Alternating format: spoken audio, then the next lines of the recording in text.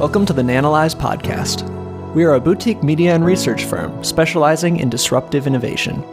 Visit nanalyze.com for more details.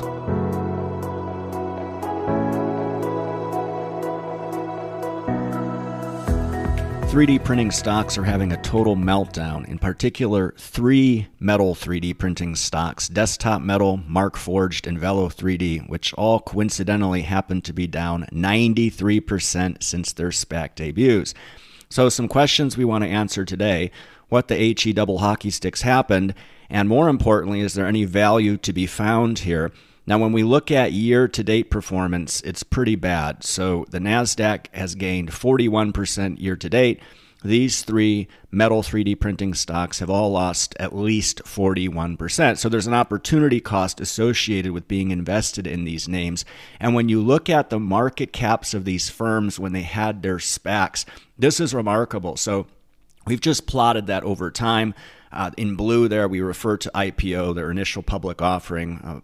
Okay, SPAC merger, same thing, right? Although the difference, of course, is that in an IPO, you have institutional investors vetting the entire process, and with SPACs, you didn't, which is why they were an absolute disaster.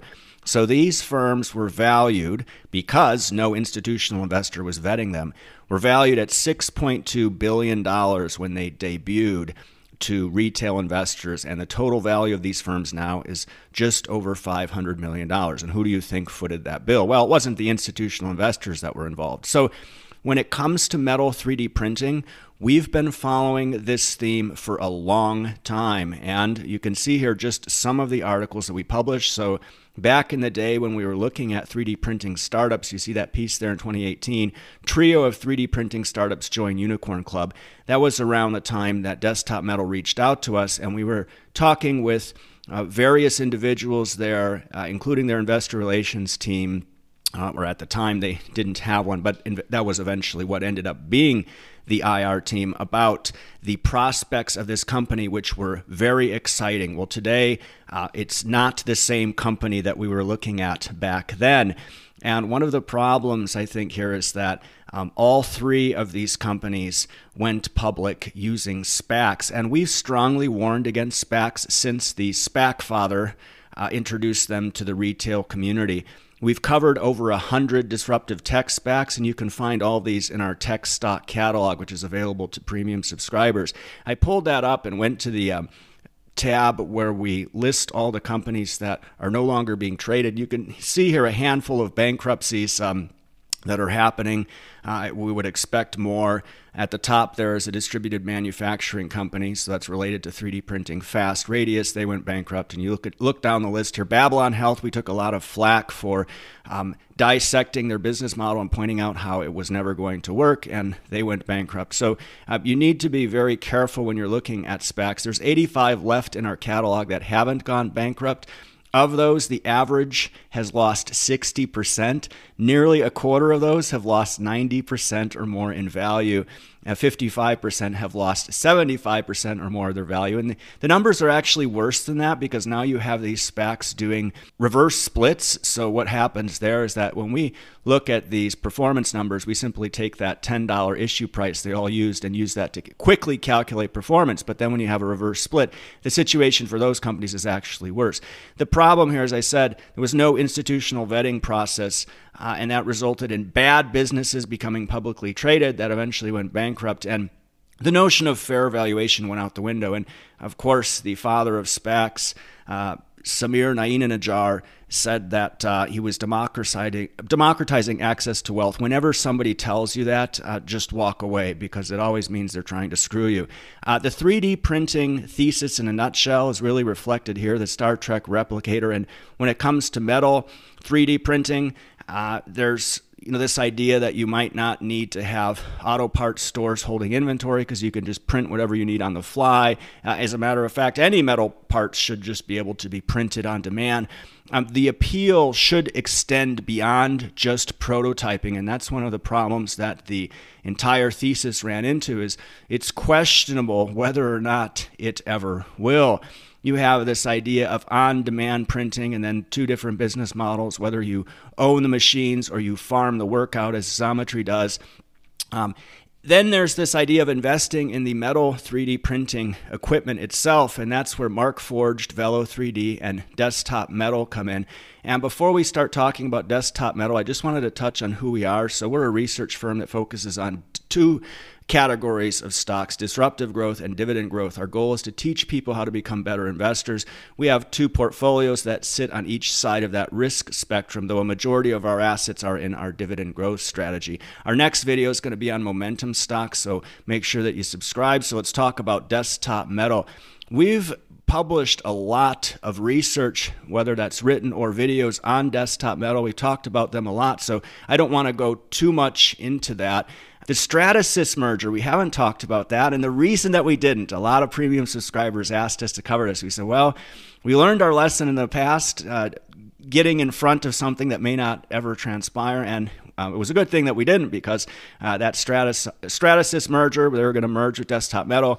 The Stratasys shareholders didn't approve the deal, so that was in September when the deal was announced in May, and then Stratasys says that they're going to look for potential strategic alternatives, the kiss of death, right, to be explored or evaluated, not limited to a strategic transaction, potential merger, business combination, etc. So when we look at Desktop Metal, the problem here is that they're not growing their business, and you can see that, and they blame it on the merger, whatever reasons, macroeconomic headwinds, whatever reasons they want to provide. The fact of the matter is that year over year, they're just not growing their revenues. And when you look at their quarterly guidance there, so based on this company's track record of hitting their guidance, I would expect they'd hit on the lower end of that. And the full year 2023 guidance is from $187 to $207 million. So if we look at the last presentation we did on Desktop Metal, it was looking into 2023, where the company said they were expecting to generate revenue in the range of 210 to 260. That would have been 0% to 24% growth. And what are we actually getting? Well, we're getting no growth at all. We're getting a decline in revenues. If they hit the top end of their 2023 guidance at $207 million, they were ending the year that was in 2022 with $184 million in cash, and the focus has increasingly become on how they plan to preserve that cash. And also note that the high end of 2023 guidance was the same as their 2022 guidance, which was missed by a country mile. So what we want to see for Desktop Metal, as we said before, better revenue segmentation. There's an unwillingness to provide color on the P50 production platform, which is very concerning. And I looked at the latest call. It's gotten even worse. They've completely swept it under the carpet. I think there's one slide in their latest investor deck that shows the P50 at the end in an appendix, and that's about it. They're focused on everything else but cash, of course, is in focus. They're talking all about how they plan to conserve it. We said we might check back next year to see how things are going. I don't know if we will. This company has just been a big disappointment. As I said, the latest earnings call focused on preserving cash, which is good, and they expect their current cash should help them reach positive operating cash flows. But what credibility does this management team have left? They're clearly surviving, not thriving. P50 is swept under the carpet. We can't see any reason to invest in this company at any price. Always be wary of stories that change over time when the initial story that was being peddled hasn't panned out. So they couldn't make that original value proposition. If they couldn't realize value there, what's the likelihood they're going to come up with something else and be a success? It's very low. Now, when we look at companies, we're going to talk about Velo 3D. We look for showstoppers. And this picture I actually took last night at the Kyrgyzstani Opera House in Bishkek. And I learned something new, that a showstopper is actually when the audience claps so much that the show can't continue. And the performers have to kind of sit there and twiddle their thumbs while they're waiting for the applause to die down. At least in my past, in my world, a showstopper has always been the occurrence of an event when you're developing software that won't allow a release to go to market. And when you get to that point, there's nothing else really matters. You need to fix that showstopper. When we invest, we look for showstoppers. If there's a problem that we can't get past, why would we spend any more of our time investigating that company if we can't get past that original showstopper? For us, Velo 3D's showstopper was the double-edged sword, their relationship with SpaceX. And you can see this was from one of their investor decks in the past. And we said this in April of 2022. Bulls see SpaceX using Velo 3D printers as a vote of confidence, but it also presents some very heavy customer concentration risk. So that would have been a reason why we wouldn't consider investing in Velo 3D. They're now surviving, not thriving. You're going to see that theme throughout this entire presentation. Here on the bottom, this is another kiss of death. In October 2023, so very recently, we made the strategic decision to realign our operations to pivot from emphasizing top-line growth to optimizing free cash flow. Is that because you're not able to realize any more revenue growth? That's probably the case. You can see their quarterly revenues on the decline, but what's more important here we're going to talk about is their largest customer, SpaceX, and they provide us with enough information to do some very interesting math. So in 2021, we know that SpaceX accounted for $7.5 million in revenues. The following year in 2022, it went to $23 million. What about this year? Now, you need to be very careful. So when we were digging through their 10Q filings and looking at this table that you can see here, so this exists in all their 10Q and 10K filings. Problem is that those customer numbers aren't static throughout. They're just more of a ranking, so you can't really use those to guide your way through the past data. So we simply took this table. What we can assume based on this is a couple of things. So you can see that on the right, the 9 months ended September 30th, 2022. Their biggest customer accounted for 38.6% of revenues at that time. We can assume safely that that's SpaceX. And you see the 3 months ending in September 30th, 2022, so the third quarter, SpaceX 36%. Now look at current quarter and year to date, less than 10%. What we can assume then is that SpaceX revenue so far this year is less than $7.6 million. What we do know for a fact is that their biggest customer in 2022, safely assume that SpaceX, is not their biggest customer in 2023. That's a problem.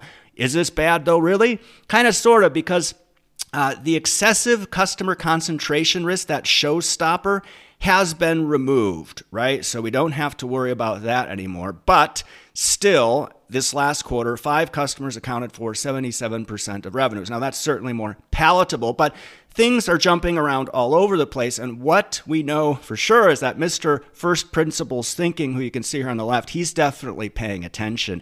And when we came across this piece from Bloomberg, it was quite an eye-opener. So this startup, founded by SpaceX veterans, the name escapes me, and you can read this piece. It's titled, "A 3D Printer Isn't Cool." You know what's cool? A 3D printing factory, and it's actually quite a good article.